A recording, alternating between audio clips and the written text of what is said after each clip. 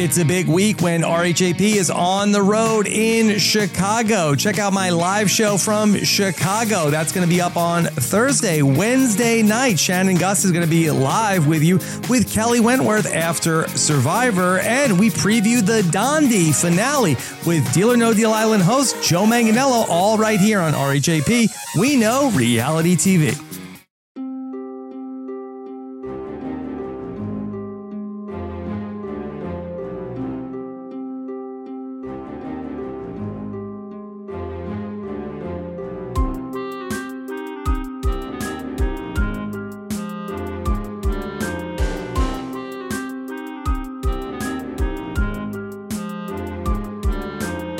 Hi, I'm Mari Forth.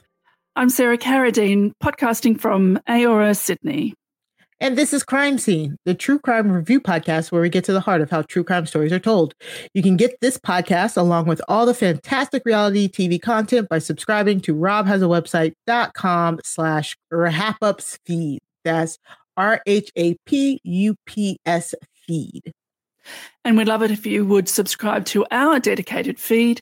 That's robhasawebsite.com/crime feed. You'll get your true crime on Tuesdays.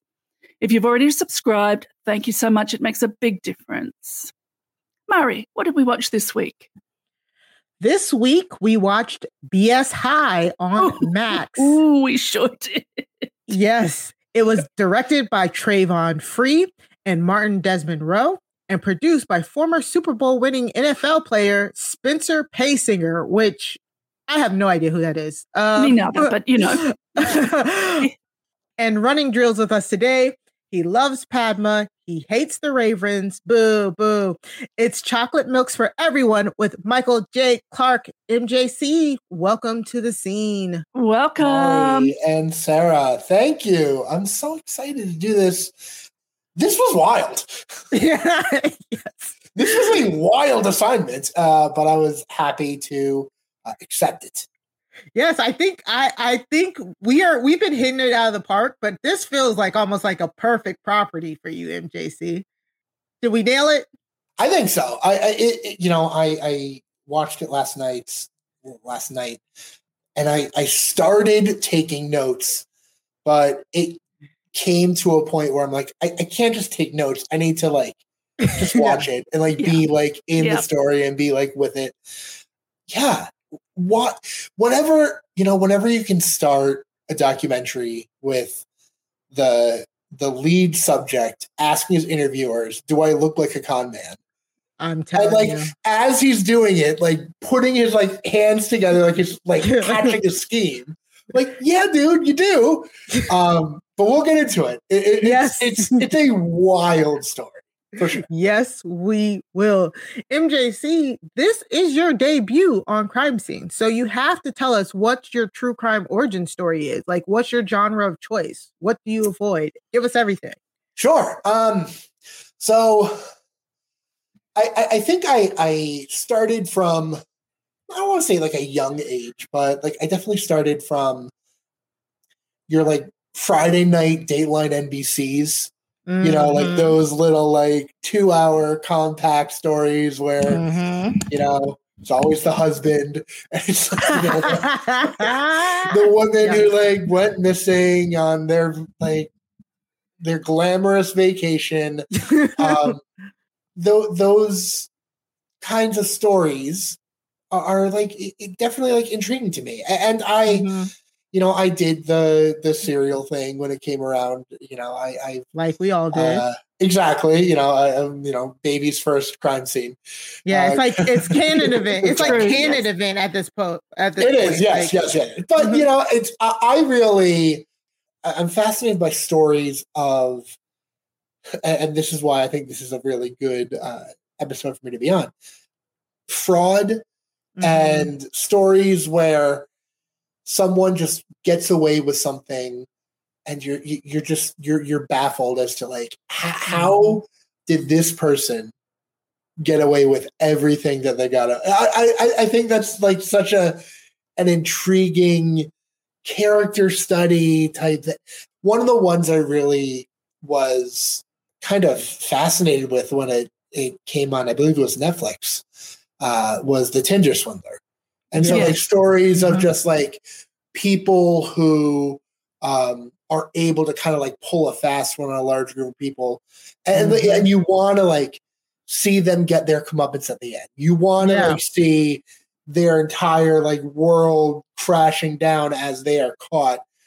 And so, yeah, sometimes you get that and sometimes you don't. Sometimes like the story ends and they're like, and I'm coaching another football team this year. You know what I mean? Right. The investigator said the extraordinary thing about this con, it was a con that was designed to be exposed. I mean, that's what's so extraordinary about this narcissistic sociopath is the very design of the con is its exposure.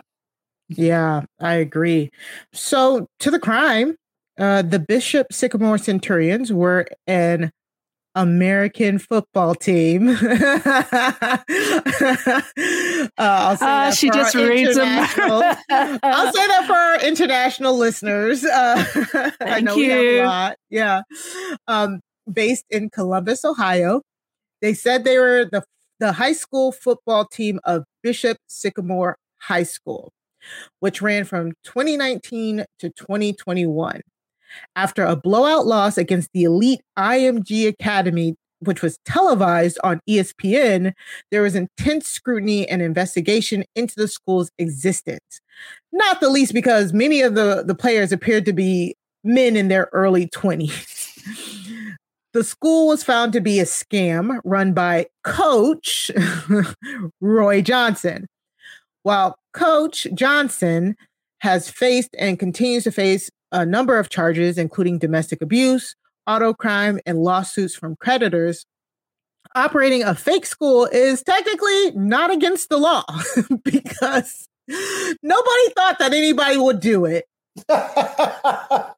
In August 2023, Johnson filed for bankruptcy, owing over $306,000. Wow. Okay. So I'll go to Sarah first. Sarah, what were your overall thoughts about BS High? This is a feature-length documentary here for us to talk about. Well, first and foremost, of course, we're on record. We love a feature-length documentary, and the length of this documentary was exactly the right length for this story, I felt. Perfect. There's so much more to it, but what we were told is exactly what we needed. As far as the production of the property itself, it's so well made. It's so good. It's fascinating that this is Trayvon's first feature length. He has directed shorts, he's directed TV episodes, but to go to a documentary feature, first of all, and to go to one of such complexity, and to go to one with so many talking heads. Sometimes there are too many in other properties, not in this one. We want to hear from everyone that he's selected. I mean, it's an extraordinary feat. So that's the production itself. And then the story is at first slightly amusing, then enraging, and then you're just grief-stricken. And what the filmmakers invite us to do is say, okay, this man is a bad man. We know he's a bad man. But what allows this to happen? What is it about young male Black bodies that is still allowed to be co-opted, commercialized, used as a commodity and discarded? They don't hit that hard, but it's there. It's in the fiber of the documentary. I thought this was fantastic. I'll definitely be watching it. So we watch it generally twice when we're going to talk about it. I'll leave it a little while, but I'll definitely be watching it again in the next couple of weeks because it's an extraordinary document. Yeah, I watched it twice and it hit just as hard the second time, honestly. And also Trayvon Free, when I found out he directed this, I was so excited because Trayvon Free is one of those people I followed on Twitter like years ago, and I saw him coming up as like a writer and him writing for like Harlem and all these like shorts and like him trying to make it and him talking about everything that he was doing on the timeline, and to see him make this masterpiece is so good. Like shout out to him. I was I was enthralled the whole time. MJC, how about you? What were your thoughts overall? So I to echo Sarah, like it takes you on a journey, this story, and you kind of run the gamut as you're watching, where you feel anger, you feel heartbreak for these kids, like you catch yourself laughing at times, and it's just like it's really, really well told. And I think one of the things that's so unique about this story is that you get to see so much of Roy, of the coach, where he is the star of the show, and he's got he's got a great smile, he's got like a great laugh, and like you can see parts of him where you're like, oh, I can see you as like this really charming, quick talking, you know what I mean? Like where I can see people believing you and being willing to follow you. And how many times do we see that in these true crime stories where like the most evil people aren't the ones that like are that look vile, but are the ones that you would see talking and say like, oh, I can see someone following that person. Where like, if this were like a fictional, if they were going to make this into a movie, a fictionalized movie, like Dule Hill would play the coach. Where like, like that, like, like maybe like the big grins and just like trying to very charismatic. Not to we'll get there, but like the moments where he loses his cool are just like fascinating to watch. And you know what I mean? Where like you see the mask like kind of lifted a few times, and it's just he is a narcissist, and he'll tell you he's a narcissist, and that's who he is. That's the coach. I like Sarah's description as a narcissistic sociopath because his reaction, somebody pointed out on Twitter that his reaction to the players calling him out and saying that, how they felt that he treated them, instead of trying to make it like poor me, he like kind of got mad. Like I would definitely say that we're not diagnosing people here, but it was just, I thought that was an apt description, Sarah. But let's talk about it. Let's talk, because the talking heads, we got to talk about the talking heads. Roy is literally front and center here. He's the one it opens up with. He's the one on the table. He's the one asking, oh, I study body language. I need to know, do you want my hands like this? Do I look like this? Do I look cool? Trayvon is like, just be natural, man. And I thought this was perfect of the production. It's almost like production is saying, see, we're not making this up. You know what I'm saying? Like, because the way that you see, like, this is all behind the scenes. We're seeing him ask them stuff behind the scenes. We're seeing the setup. We're seeing Trayvon and the other director, was it Martin? We're seeing them talking to him in frame. And then we see the shot of him like through the camera, through like the straight on camera. So it's so funny to me because I kind of feel like they did that on purpose. Like, we are not exaggerating this, because those straight on camera shots where he's talking directly into the camera, he looks and sounds like a maniac. You know what I'm saying? Like, just super villain.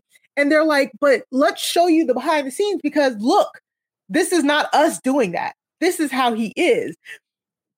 Keeping some slip ups with him when he's like, those stupid kids. I mean, those athletes, him like slipping up. Like, I loved how they did this documentary. Sarah knows I love a good, we're interviewing one person, we're going to cut to the other person mid sentence, and they're going to be like, no, that's not what happened. Cut back and forth. I love that. And the way that they did this was so hilarious to me. He even asks, they say, how were you seen as a coach, or how did the young men see you? And he drops his smile and he says, have you already asked them, or am I getting in first? I say, no, you're getting in first. Boom, Maz comes back and he answers. Oh, yes. They leave it all in there, and it's so perfect because it's just, which is another thing that we like. And that's why when you have these documentaries where the perpetrator is in it, you always want to see how the people on the other side treat it. We even get a super petty, I don't know him. Yeah. Oh my God. What is he, a 16-year-old girl? I mean, sorry to be gendered about it. Yeah. But it's interesting, as you say, Murray, we don't like the perpetrators being given any screen time or any possibility to talk. But you cannot make this documentary without him. Mm-hmm. Yeah. And everything he says is matched with other people speaking. And this is what we've always asked for. Why aren't you challenging them? Well, the filmmakers don't challenge him to his face, but they challenge him through their own medium, which is the editing of this film they've made.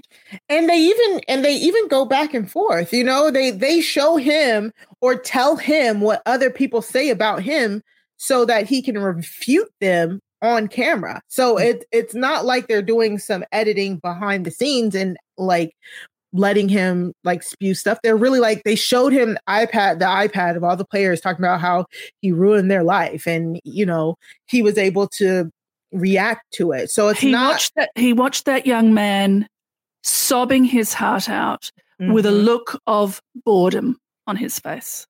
Yeah. It takes a dark turn, people. Yeah. So, and I completely agree with you guys, because I'm not gonna lie, at the beginning of it, I'm like, haha, like you're kind of robbing from rich people. Sure. Whatever. By the end of the documentary, I was like, man, this is so messed up. Let's talk a little bit more about some of these other talking heads. It was so funny because John Branham is the guy who Roy was like, who? I maybe knew him for a couple weeks. And then it goes back to Branham. Branham's like, he's a lying mother. Like, Branham did not like him at all. But John Branham basically helped him in his first grift with the Christians of Faith Academy. Roy says, he was only there for a couple months. It wasn't that big of a deal. We'll get into a little bit about that.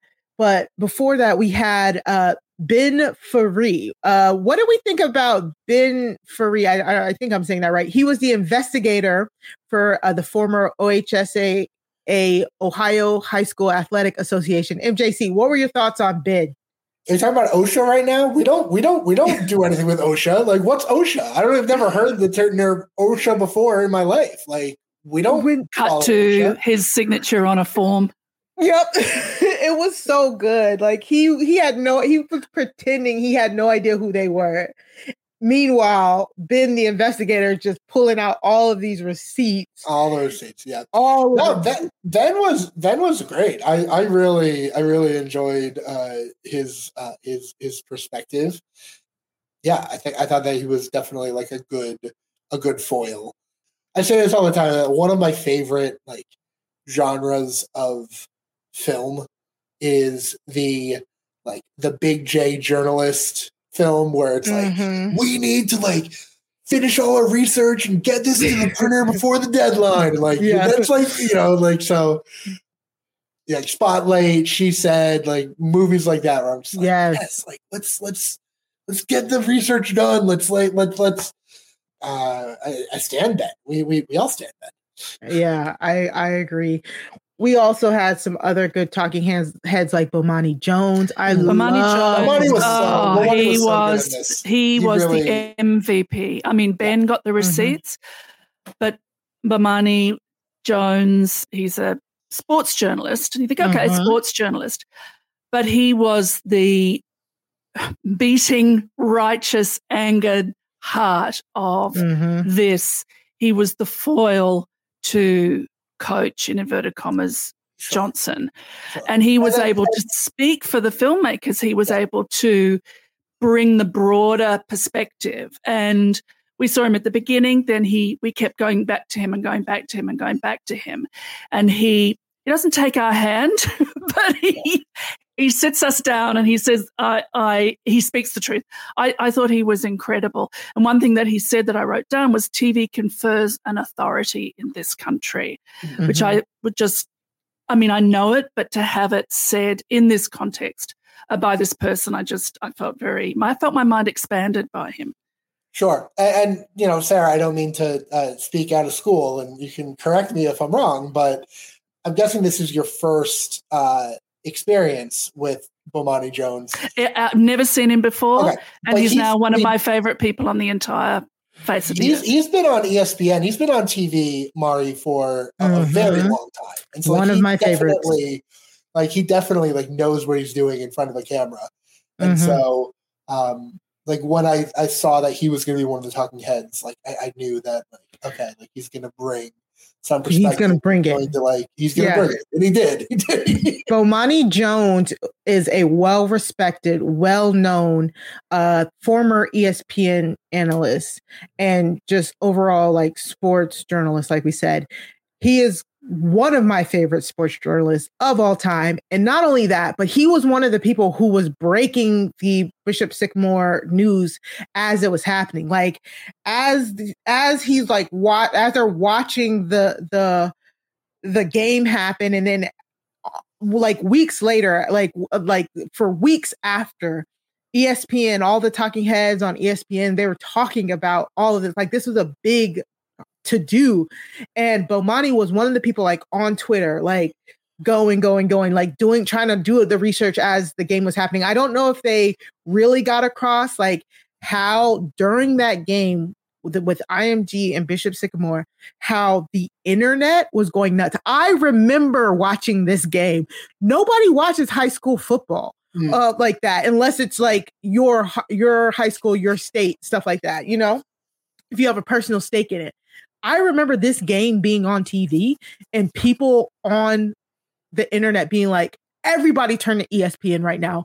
What is going on? And just watching that game where IMG is destroying Bishop Sycamore, as the game is happening, the announcers are we don't have a proper roster.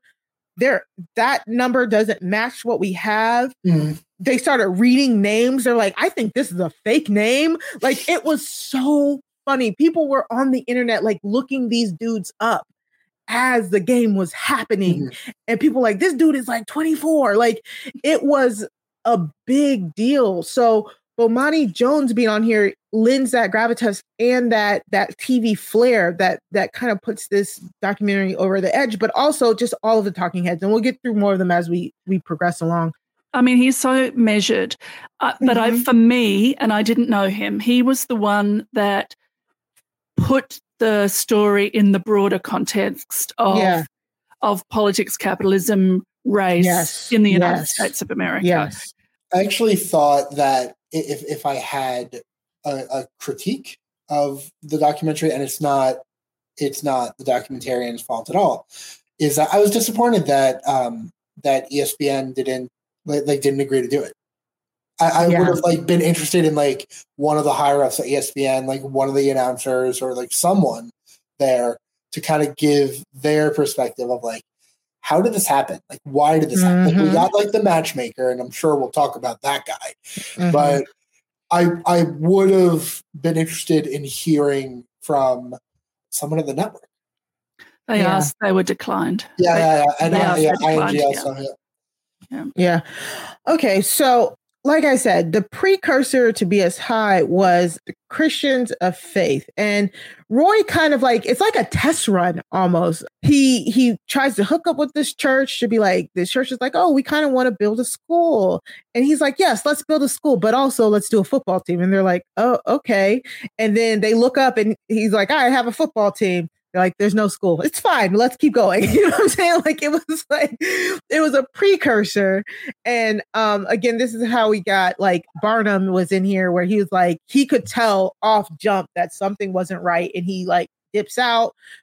Christians of Faith, the church has to put out all of these releases saying they are not affiliated with us because Roy has a habit of, saying, oh, I'm with these people. Let me run up their debt, And it was just a little precursor. It's like every con man, every person has a criminal has a warm up, and this was the warm up. But this is where it gets into the real nitty gritty of it. Once Roy dislodges from Christians of Faith, he starts the Bishop Sycamore High School program. Again, I don't understand how they were able to do this with no physical building, but he went around trying to recruit players, and his promise with them, this was the really messed up part, because he promised them these were players who they said were good but didn't have the grades, were short credits, didn't have enough footage, and he kept promising them, like, I'll get you to a D1 school. Like, Sarah, I know you don't know. It is so incredibly hard to go D1 as an athlete, especially as an athlete that, like, maybe took 2 years off of high school. Like, the fact that he was promising them D1 scholarships was just maddening to me. He should have at least aimed for a D3 or something like that. But he's going around and he's talking this big talk to these kids, to these parents. We come to find out that, like, when they would come to visit, he would show them like some other building and be like, oh, we're going to be in this area. And he would show them things that, of course, like, this is like every con man. He would show them things that were not a part of the program. And once he got the kids on board and the parents were like, okay, so some kids came from like Texas, they came from all over the country to come and do this program, while he had them staying in the Baymont Inn and Suites. What were some other red flags, MJC, and the BS High program? So he made two promises to kind of pitch these kids to join his team. Is that they get their grades up, a chance for them to get their grades up, and they get a chance to get on tape. And so that's like a big thing for high school athletes who are trying to earn scholarships to play collegiate sports, is that you need like a highlight reel. You need like a mixtape and everything. You need to be able to show something to these schools to be able to say, like, hey, like, here I am, like, running a touchdown. Well, one of the interesting talking heads were the two guys that he hired, Mike and Anthony.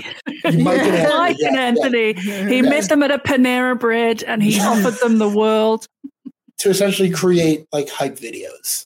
And like that's like what he showed people, to be like, hey, like, look at how awesome this school could be. Look at how awesome playing for Bishop Sycamore can be. And this guy makes promises like they're, like they're free.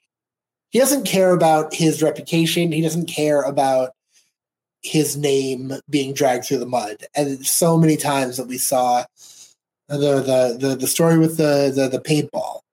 Yeah. Where, he had his team out on like a paintball field and he gave like a fake credit card or like an old credit card, be like, yeah, like someone will be back to take care of this, and it's like never came back. And people are like online saying, like, you're really, you're really gonna ruin your reputation over like $150 at paintball. Like, what are you doing, pal? They literally had the paintball guy just there just to flip him off. Yes. That's it. Right. They had him there. They had him standing there and he flipped him off. That was it. Amazing. I mean, with the paintball, just a last thing was he says, I mean, so what? I don't care. $300. So what? The bill was actually $800. In the grand scheme of things, it's not that much difference, but you just start to see his modus operandi that he minimizes. He says it's $300 and he says he doesn't care. Meanwhile, paintball guy is out there trying to run a small business, and it's not $300, it's $800. Yep. Right. Yeah. Meanwhile, also, he's not feeding the kids. He barely has food. He barely has food to feed the kids. So the kids are going and they have to steal food from Walmart. Mm-hmm. Yeah. Sarah, you said you wanted to talk about the chicken story. I want to talk about the chickens. Coach Roy is so thrilled and delighted to tell us his scam. So his scam with the chickens is that he rings a grocery store in the morning and he says, I would like to order 25 cooked chickens. So the grocery store gets the chickens and cooks them. And of course, he doesn't pick them up. And then he goes in at closing time and they're $2 each and he buys them all. I mean, you're not doing that to Walmart, right? You're doing it to a small grocery store who thinks, oh, great payday. So that. Plus also, I actually don't believe that you did that because a small grocery store, Walmart, I don't care who you are taking a deposit on 25 chickens. So even the cons that he's telling us about are also lies. It's lies within lies. And then he just says, oh, I'm a liar. Yeah. Do you want to stop lying? Oh, I'm a domestic abuser. Like everybody knows that. Yeah. No. Exactly. And so it's just so many red flags. They're living in a hotel that he's not paying for. The hotel gave him an option. Like if he wanted to book 15 rooms, he could book 15 rooms, but has like 90 days to pay it. I'm like, that doesn't sound like good business. So of course he takes it and he's cackling about taking it. And the kids are coming back to the hotel and they're like, hey, your coach isn't paying us stuff, and it's just ridiculous. They're not going to school. The kids themselves are kind of like, yeah, we were like wondering why we weren't going to school, but we weren't going to say anything. And it's like, you feel so bad for these kids because again, like is said in the documentary itself, this is like their last option, so they're just going along with it. But the school they have eviction notices now in their names. Yes. As they found out that a lot of these hotels and things had been booked in the kids' names, which they never knew anything about. Yeah, it was very Anna Delvey, where Why are you poor? Why are you poor, Michael? Michael.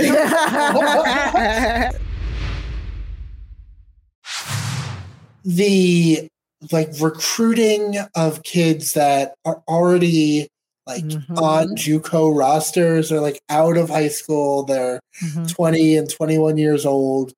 And then again, going back to him saying, well, there's no rule about not being able to play high school football at the age of 20. Smash cut to the rule. The rule. Yeah. So good. This was where the dark turn happened because I think the rhythm and the flow of this documentary, if I can kind of lens out, is we see him right from the start, as you say, kind of exposed. Do I look cool? Do I look like a con man? We're sort of laughing along. We're intrigued. We start by thinking, well, who did he really defraud? And then right around this time of the food and then you get into the no coaching and then you get into the horrific injuries, it takes a very dark turn. And the last part is about the effect on these young men's lives, to which he is supremely bored. Yeah, exactly.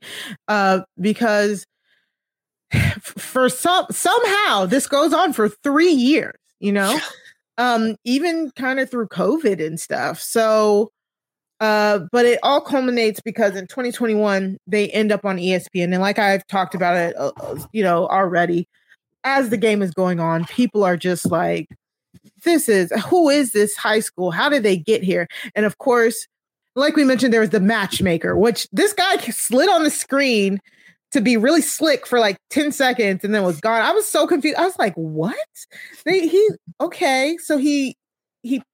felt like some mob stuff. I'm sorry. Joe Mamoni looked like a mobster. He looked like a mid-level capo. His name is Joe Mamoni.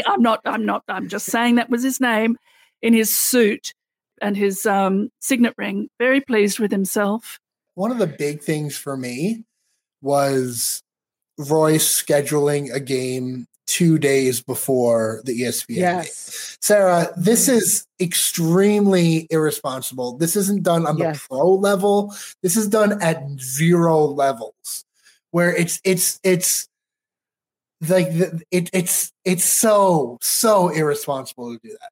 Yeah, and I think it was Bomani who had that analogy of talking about running your body into a wall and then 2 days later running it into an even sturdier wall. Like, yeah, having people play full contact football games within 48 hours of each other, it was the stupidest thing I've ever heard in my entire life. But he had the matchmaker make him a schedule that was like what he said, the fourth hardest in the country. Yeah. And then Roy booked a game. He booked that other additional game for that Friday that led to the 2 games within 48 hours before the really big IMG game. And he did it by himself. And I'm like, I'm guessing, I don't know, MJC, do they get paid for the games? Like, I don't know how this all works, like how the money works. Yeah, that's they didn't really go into that. Yeah, that's a good question. Like, I don't know the way it works with high school athletics, how much someone would get paid. You know, when in like college football, when like Alabama will play like know, Southwest, Southwest Wisconsin, you know what I mean? Mm-hmm. We're just like it's they're like running drills against them. It's stat padding. Yeah. Yes. But there is money in high school football, as I've learned. Now, even I, who don't know anything about American football particularly, I do know one player. Mari knows my favorite player. He's the one player I know.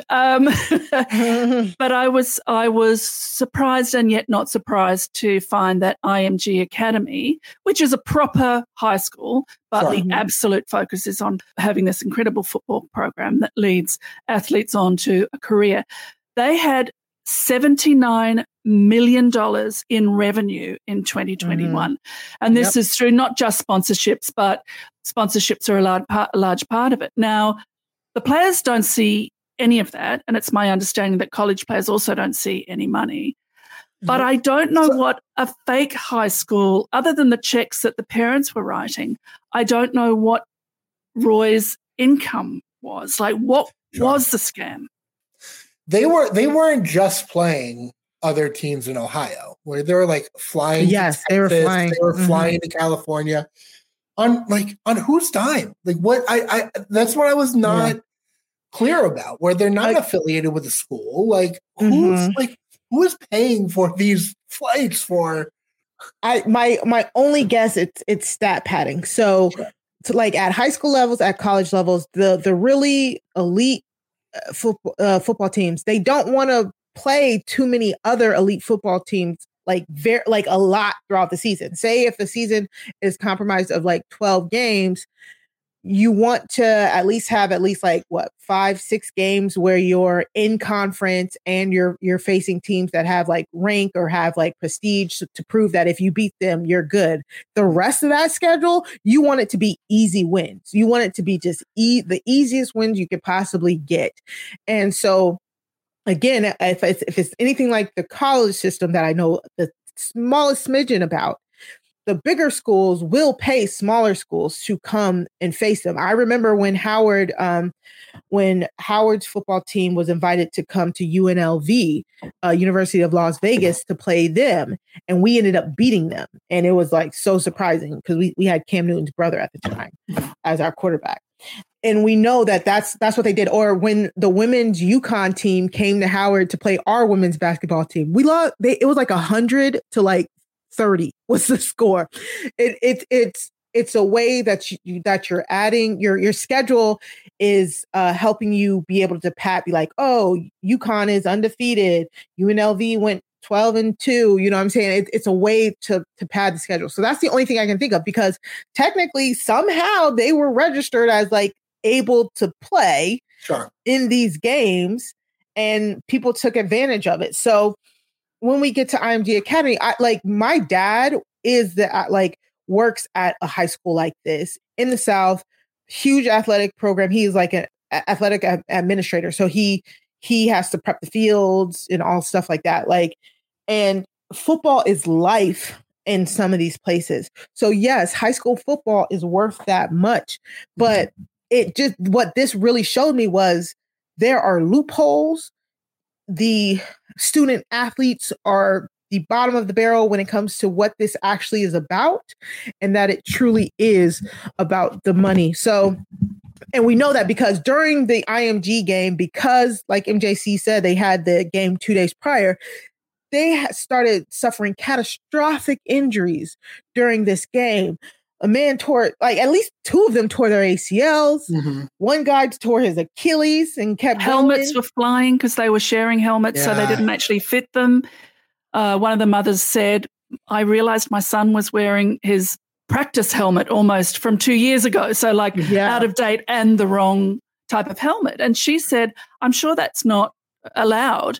So who's checking? Because one of the other things that was interesting is that coaches need to have a pupil activity permit, it's called, in that state. Over here in Australia, we called it a working with children check. I have a working with children check. I don't even work with children. But because I coach at swimming pools where children are present while I am teaching adults, I have to have a working with children check. It's really straightforward. You apply, you pay a small fee, you get it, you renew it. What they're doing is a background check. They'll check if you have any, record or anything like that. Now, Roy not only didn't have one, he didn't apply for one, which tells you, first of all, he's very casual about any of the regulations, but also one wonders perhaps he wouldn't receive one. But also it means that none of the administrations are checking the license. Exactly. Yeah. And that's what I mean. Or that they have linesmen, or that they have a first aid team. The rosters. Like they didn't have a trainer. They didn't have I'd be surprised if they had a Band-Aid. You know what I mean? The team mom said she was just out there saying like, that looks bad. Like really just hands on her hips. And Roy's there saying, run it off. Can you, does it hurt? Gosh. Then get back out there. They didn't have a board. The quarterback. Trillian. Popped his whole shoulder out of socket. Oh, and they have footage of it. They had it dangling.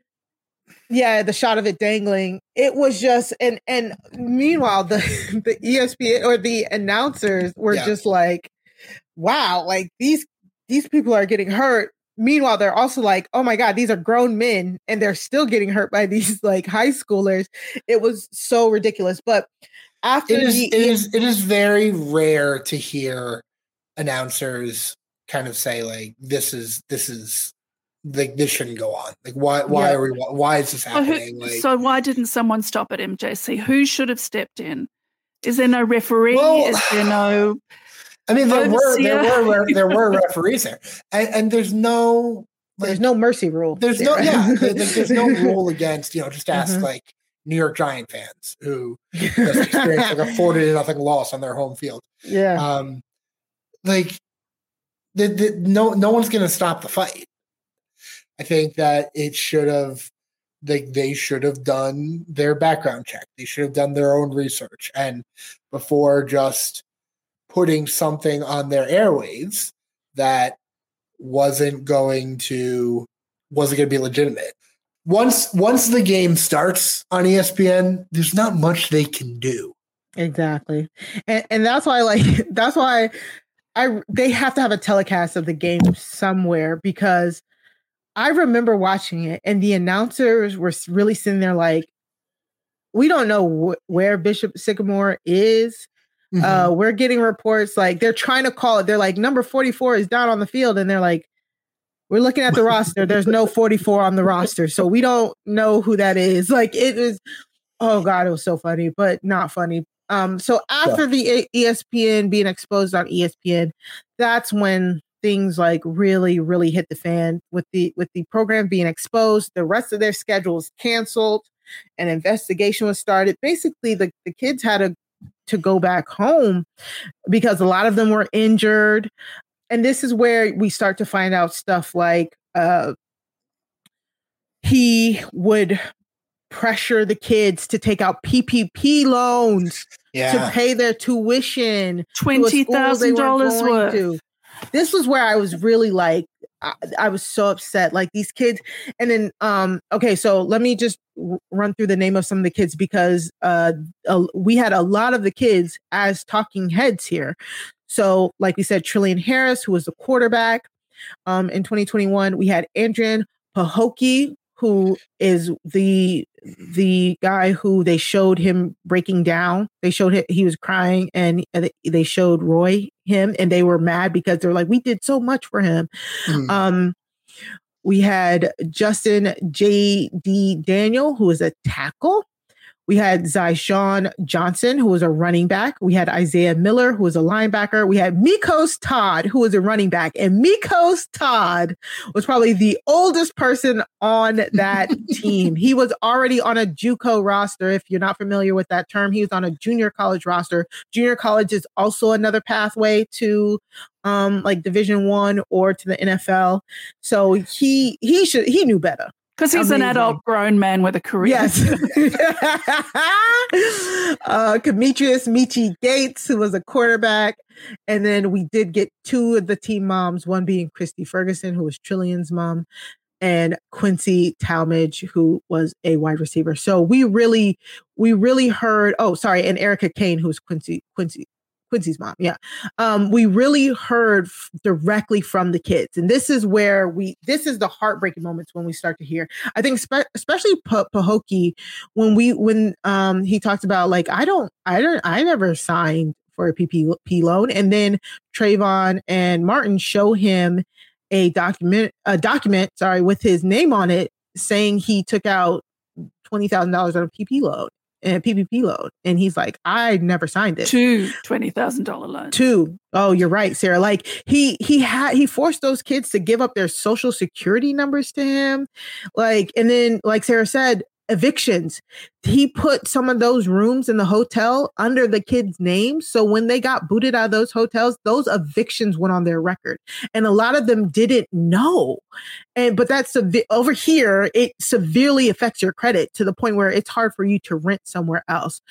It was Quincy's mom who, when Quincy decided to leave the program after Roy had started displaying very scary actions where he runs over a gaggle of geese to teach them a lesson about manning up, or he beats a homeless man in front of them and tries to get some of them to join in.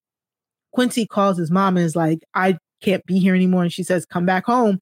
But we also get his mom like, I'm mad because he severely traumatized my child. Now all my son can do is sit at home, and he doesn't want to play football ever again. Like he really broke these people's spirits. And her older three sons are all at college. Mm-hmm. And Quincy basically can't leave his room. Yep. It's fucking heartbreaking. I don't normally swear on the pod, but excuse me, everybody. We'll have to put explicit on that rating now. But when I tell you the way these young men looked down the barrel of the camera and told us their stories, the courage, the spirit that you could see that had been there or was broken, or that they were trying to revive, and you think this man deliberately, it wasn't a coincidence that he went for kids who had a father on a murder charge, kids who'd been at high school and had dropped out for various reasons, maybe financial, maybe academic, maybe they hadn't had a chance.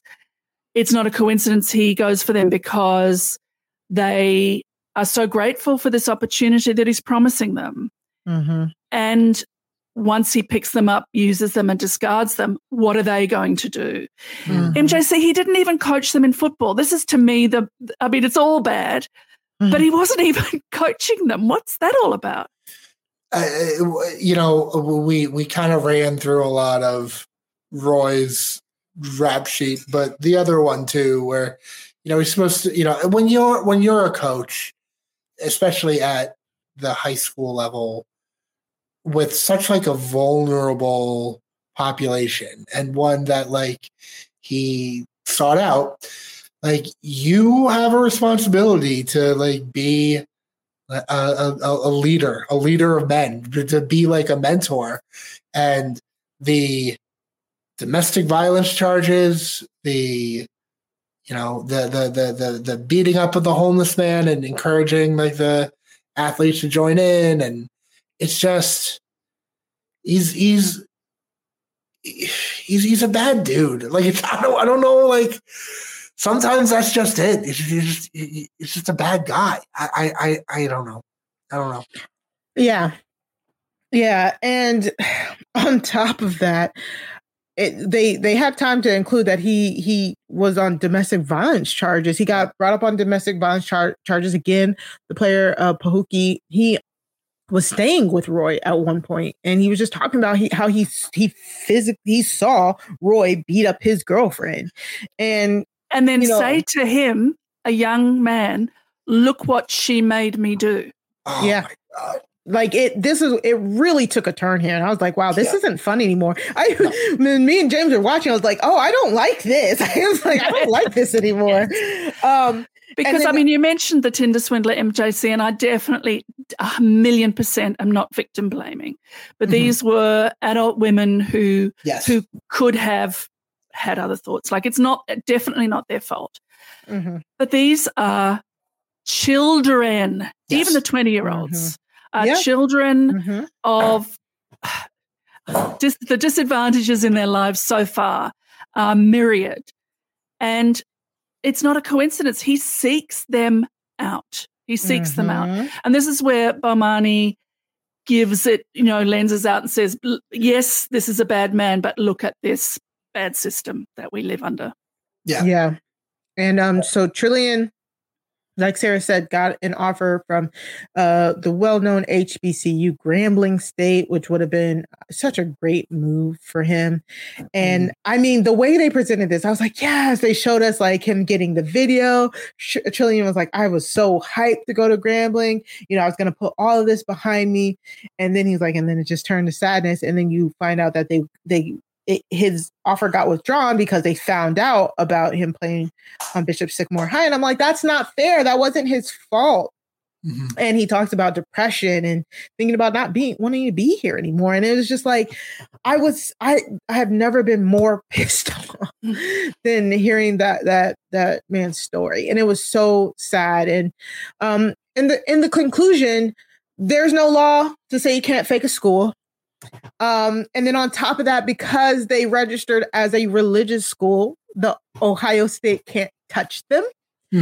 And that feels very deliberate. Like Roy is just all like, it worked. You're here. The camera's here. I'm going to have another team. It was so maniacal at the end there. And Mari, how else was he going to talk to Michael Strahan? Right. Honestly, and the funny thing is, while I was watching this documentary, I was literally sitting here like, he's just doing all this. He's just going to do all of this, and then he's going to file for bankruptcy and still never have to pay any of this. Like, that's how he was moving the whole entire time. He got a lawyer. Didn't he get a lawyer to sue the kids for something, to sue the kids for suing him? And then when he didn't pay the lawyer turned around and sued him. Correct. Yes. Just ridiculous.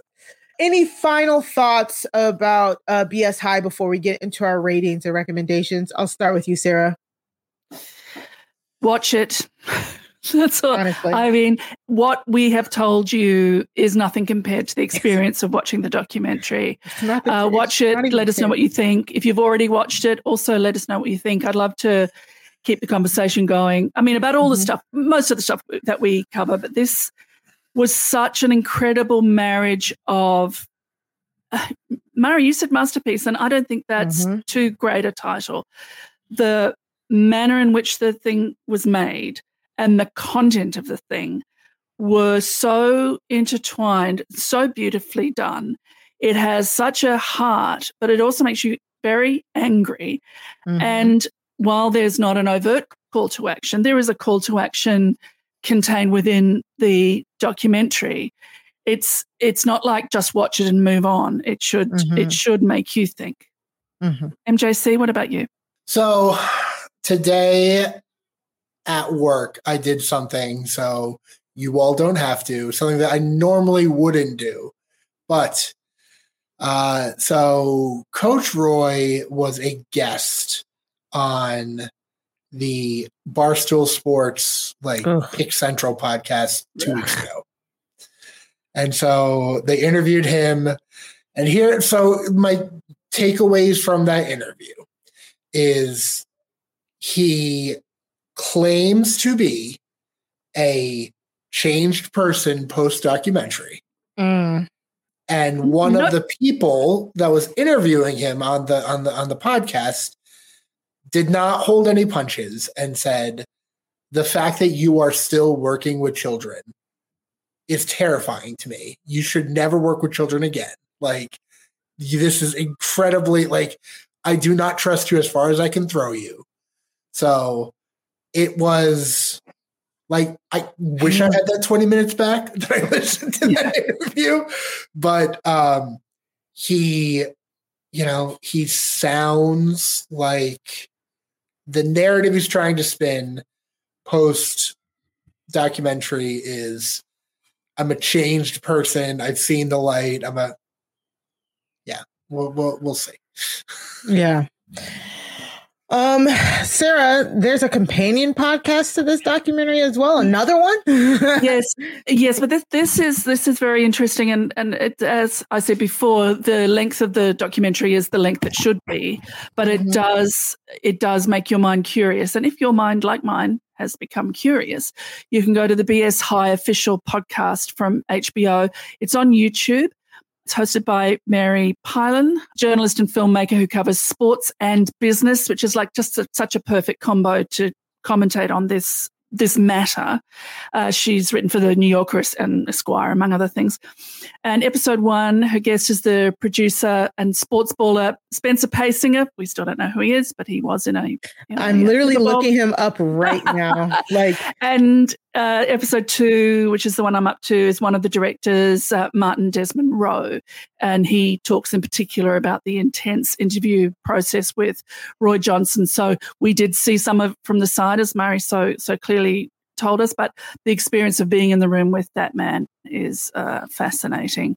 And Murray, there's a book. Yes, that's Friday Night Lies, the Bishop Sycamore story by Andrew King. Andrew King took part in the documentary. Yeah. And he was a good talking head.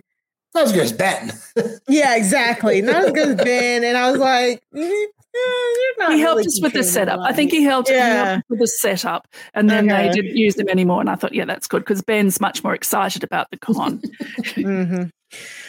And so Spencer Paysinger was an undrafted free agent. He got drafted to the New York Giants. Get this, MJC, in 2011.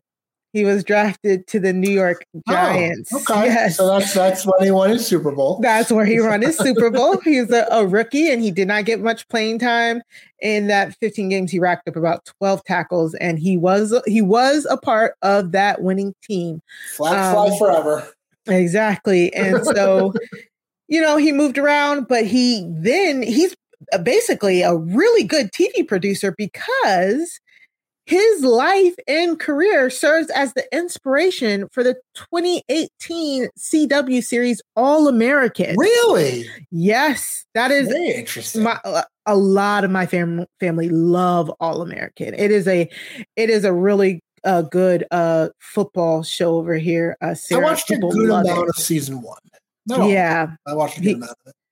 Yep, and so he's doing the dang thing over here. He's retired from the NFL, but he has some chops in TV. So maybe he can continue to do that. But enough about Spencer. MJC, how many magnifying glasses are you going to rate BS High out of a possible 5? I would rate it. I would rate it a 4.5, 4.5. I really enjoyed it. I thought. Where did they lose the half? What are you taking the half off for?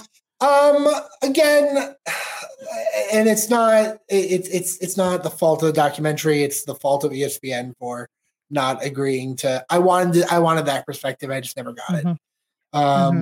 But it was. I thought it was tremendous. Yes. Sarah, how about you? How many magnifying glasses are you going to give it out of a possible 5? Yes. Surprise, surprise. I'm going to give it 5. For me, it was perfect. MJC, you're right. I would have liked ESPN to have talked as well, but that is not, you can't. I will not lay that at the feet of the filmmaker. You are within your rights to do so. I know Americans love their rights, and you have the right to take away half a magnifying glass for something that was out of their control. 5 for me. I've already said why. I can only say please watch it. If you think the last thing I'm interested in is sports ball of any kind, it's about so much more than that. And there's nothing mysterious other than the names of the positions if you don't know American football. So please thoroughly recommend, one of my top documentaries of the year. Mari, how about you? How many magnifying glasses? I completely agree. 5 out of 5. It was so beautifully done. I really liked how Trayvon and Martin really captured the essence of, excuse my language, the bullshittery. Like they really nothing about this felt like they were overdoing it and making him look like a villain. It was like he is doing it all to himself. They talked to the right people. They had the best talking heads. It was edited so perfectly. It had all of the documentary styles that I really love.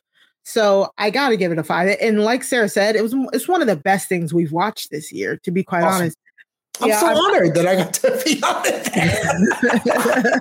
it. Yes. And again, a lot of the stuff we talked about here was only not even the tip of the iceberg to some of the stuff that Roy really, the shenanigans he really got into. So if you've listened this far and you haven't watched, definitely go back and watch. It's just as good. Like you have to see the look on this man's face when he is just lying, you know?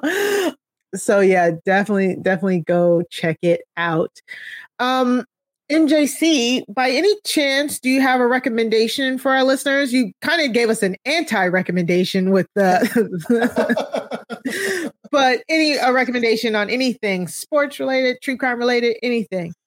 So I actually would recommend a book that I read on my vacation when I was on the beach. It was a book chronicling Aaron Judge's chase to hit 62 home runs last season. It was called 62. It was written by Brian Hoke, who is like a Yankee beat reporter.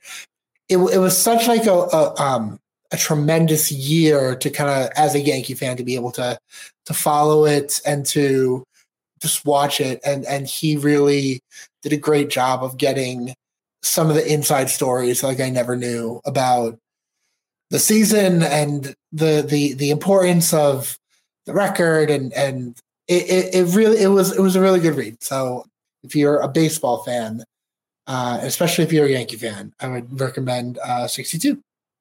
All right. You're going to have to tell me off podcast how you're a Yankee fan, but also a Patriots fan. The hypocrisy. So I tell everyone, Mara, that there's a lot of us in Connecticut, and people say, "Oh, you're from Connecticut?" No, I'm not from Connecticut. From New York. Sarah, what do you recommend to our listeners? Yes. Well, talking about not checking credentials of people working with vulnerable youngsters who we should be looking after and uplifting. So we covered Leave No Trace, which was on Hulu with the great Ronald Young Jr. last September, about the failings of the Boy Scouts of America. So this week I watched Scouts Honor, which is on Netflix, and where we were very, Leave No Trace was really hard to watch. I know we all had a very hard time, but it was an extremely good docuseries.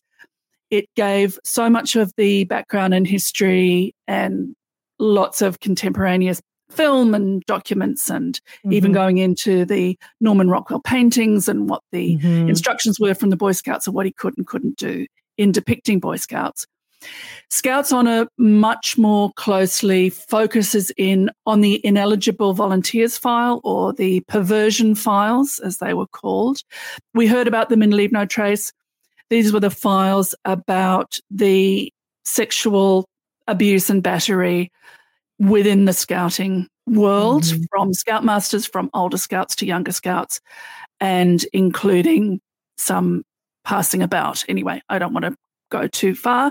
I do want to warn you that it's not quite as difficult as Leave No Trace, but it's a pretty difficult sit. It's a single documentary, so I liked that. So its focus was narrower than Leave No Trace. It's a very good companion piece. And Mari, we've noted this before. There's often a documentary on Hulu followed by a documentary on Netflix that cover a similar topic. Mhm. Occasionally they fight each other, but here I feel that this is a very good companion piece to Leave No Trace. And it's a year later. It is a timely reminder that, there is a continuation of the crimes. There is a continuation of the hurt. There's a continuation of the trauma for these young men, now grown men, those who did actually grow up. So I will give it a recommendation, but I will say be in a good frame of mind to watch it. And if it's not for you, if anything I've said makes it not for you, don't watch it, because it doesn't. One of the great things about the documentary is it doesn't flinch. Mm-hmm. And I'd also, speaking of our guest for last year, I'd like to recommend Ronald's new podcast. It's called Wait For It, WEIGHT. Wait For It. It's personal, it's funny, it's thought-provoking, and he has really interesting guests. So hop onto that. And what about you, Mari? What do you have to recommend? I would like to recommend Exactly Right Media's Buried Bones with Paul Holes and Kate Winkler-Dawson. This shouldn't be new to any true crime, like true crime fans. If you're a fan of My Favorite Murder, Exactly Right is their parent company. And of course, the fabulous Paul Holes, a former police detective, is one of their mainstays on their network. And so is Kate Winkler-Dawson, the host of Tenfold More Wicked, also on Exactly Right. They have a podcast together called Buried Bones, where basically Kate reads to Paul a case from like a long time ago. Like the most recent one was like in 1937. Before that, it's like a case that was in 1910, and they did one from like 1837. Anyways, they talk about really, really old cases that some of them might be unsolved. Some of them might have a mystery element to it. And as she reads him the case, he tries to think about how the case will be handled from a modern perspective. It's a very, very good podcast. I love listening to them. It's when two professionals get in a room together and talk about something, and they make it like really enjoyable. It's one of those, and they are just both very good at what they do. And I am hooked, especially for all my science girlies out there. They do a really good job of thoroughly going over the evidence of the time, what we could do now in comparison when it comes to crime scene processing. It's very interesting. So definitely go check that out if you haven't already. At Crime Scene, we are eager to hear your feedback and suggestions for future episodes. You can follow Crime Scene on Twitter at Crime Scene RHAP. That's Crime SEEN RHAP, or email us at crimescenerhap@gmail.com. We're on TikTok occasionally at crime.scene, and on Instagram, Threads, and Facebook at Crime Scene Podcast. So join us there. And please remember to subscribe to our feed. Rob has a website.com/crime feed. MJC, what do you have going on, and where can the people find you? So people can follow me on most socials at MJCSZN, if you will. I've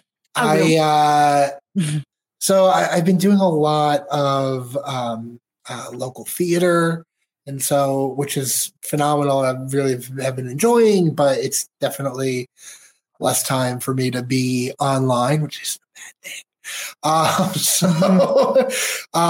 But if you're interested in that, I'm there, and I'm popping up on podcasts every now and then, and I usually will tweet those out before I am. So I guess look for me whenever I pop up. Sarah, what do you have going on, and where can people find you? You can follow me at Sarah Carradine on all the things. I've just wrapped up coverage of The Traitors New Zealand and The Traitors Australia over on Silent Podcast. And I'll be covering the upcoming Amazing Race Australia Celebrity Edition with the icon, the mother, that is Annabelle Fiddler. And yes, Queen. Please. She wants to call us Aussie Queens. I go, well, one of us is. And over on... I'm still not ready to talk about it. When you are, give me a call. Over on Post Show Recaps, we have upcoming the next season of Our Flag Means Death. Cannot wait. Dying to watch it. Living and dying to watch it. And what about you, Mari? What have you got going on? You can find me over on Twitter at Mari Talks Too Much. That's 2 like the number 2. I'm currently covering Big Brother for RHAP, so definitely follow me on Twitter so you know when I'll be on. I was just on the roundtable last week in Stockwatch, so you can go check that out. Also, I am over on The Connect. The Connect is back on Post Show Recaps. We're covering 2 different things this week. We have started our coverage of The Changeling. That's me and Chappelle bringing you coverage of the Apple TV dark fairy tale haunting mystery. I don't know. It's hard to explain, but it's fun to watch. So go check us out over on postshowrecaps.com/The Connect. We are also starting coverage. We just started coverage on The Other Black Girl. It is a series that dropped all at one time over on Hulu. Me and Asia will be covering that as well. So The Connect is back. We're also on video. So if you go to the Post Show Recaps YouTube page, you can watch us over there on video. So that's really fun. We're really loving that. Sarah, what are we covering next week? Well, next week, we're covering The Jewel Thief with returning guest Mark Blankenship, A Jewel Unto Himself. Watch it on Hulu and send us your comments and questions. Thanks to MJC for joining us, Will from America for the theme music, and the whole RHAP team behind the scenes. Until next time, case closed.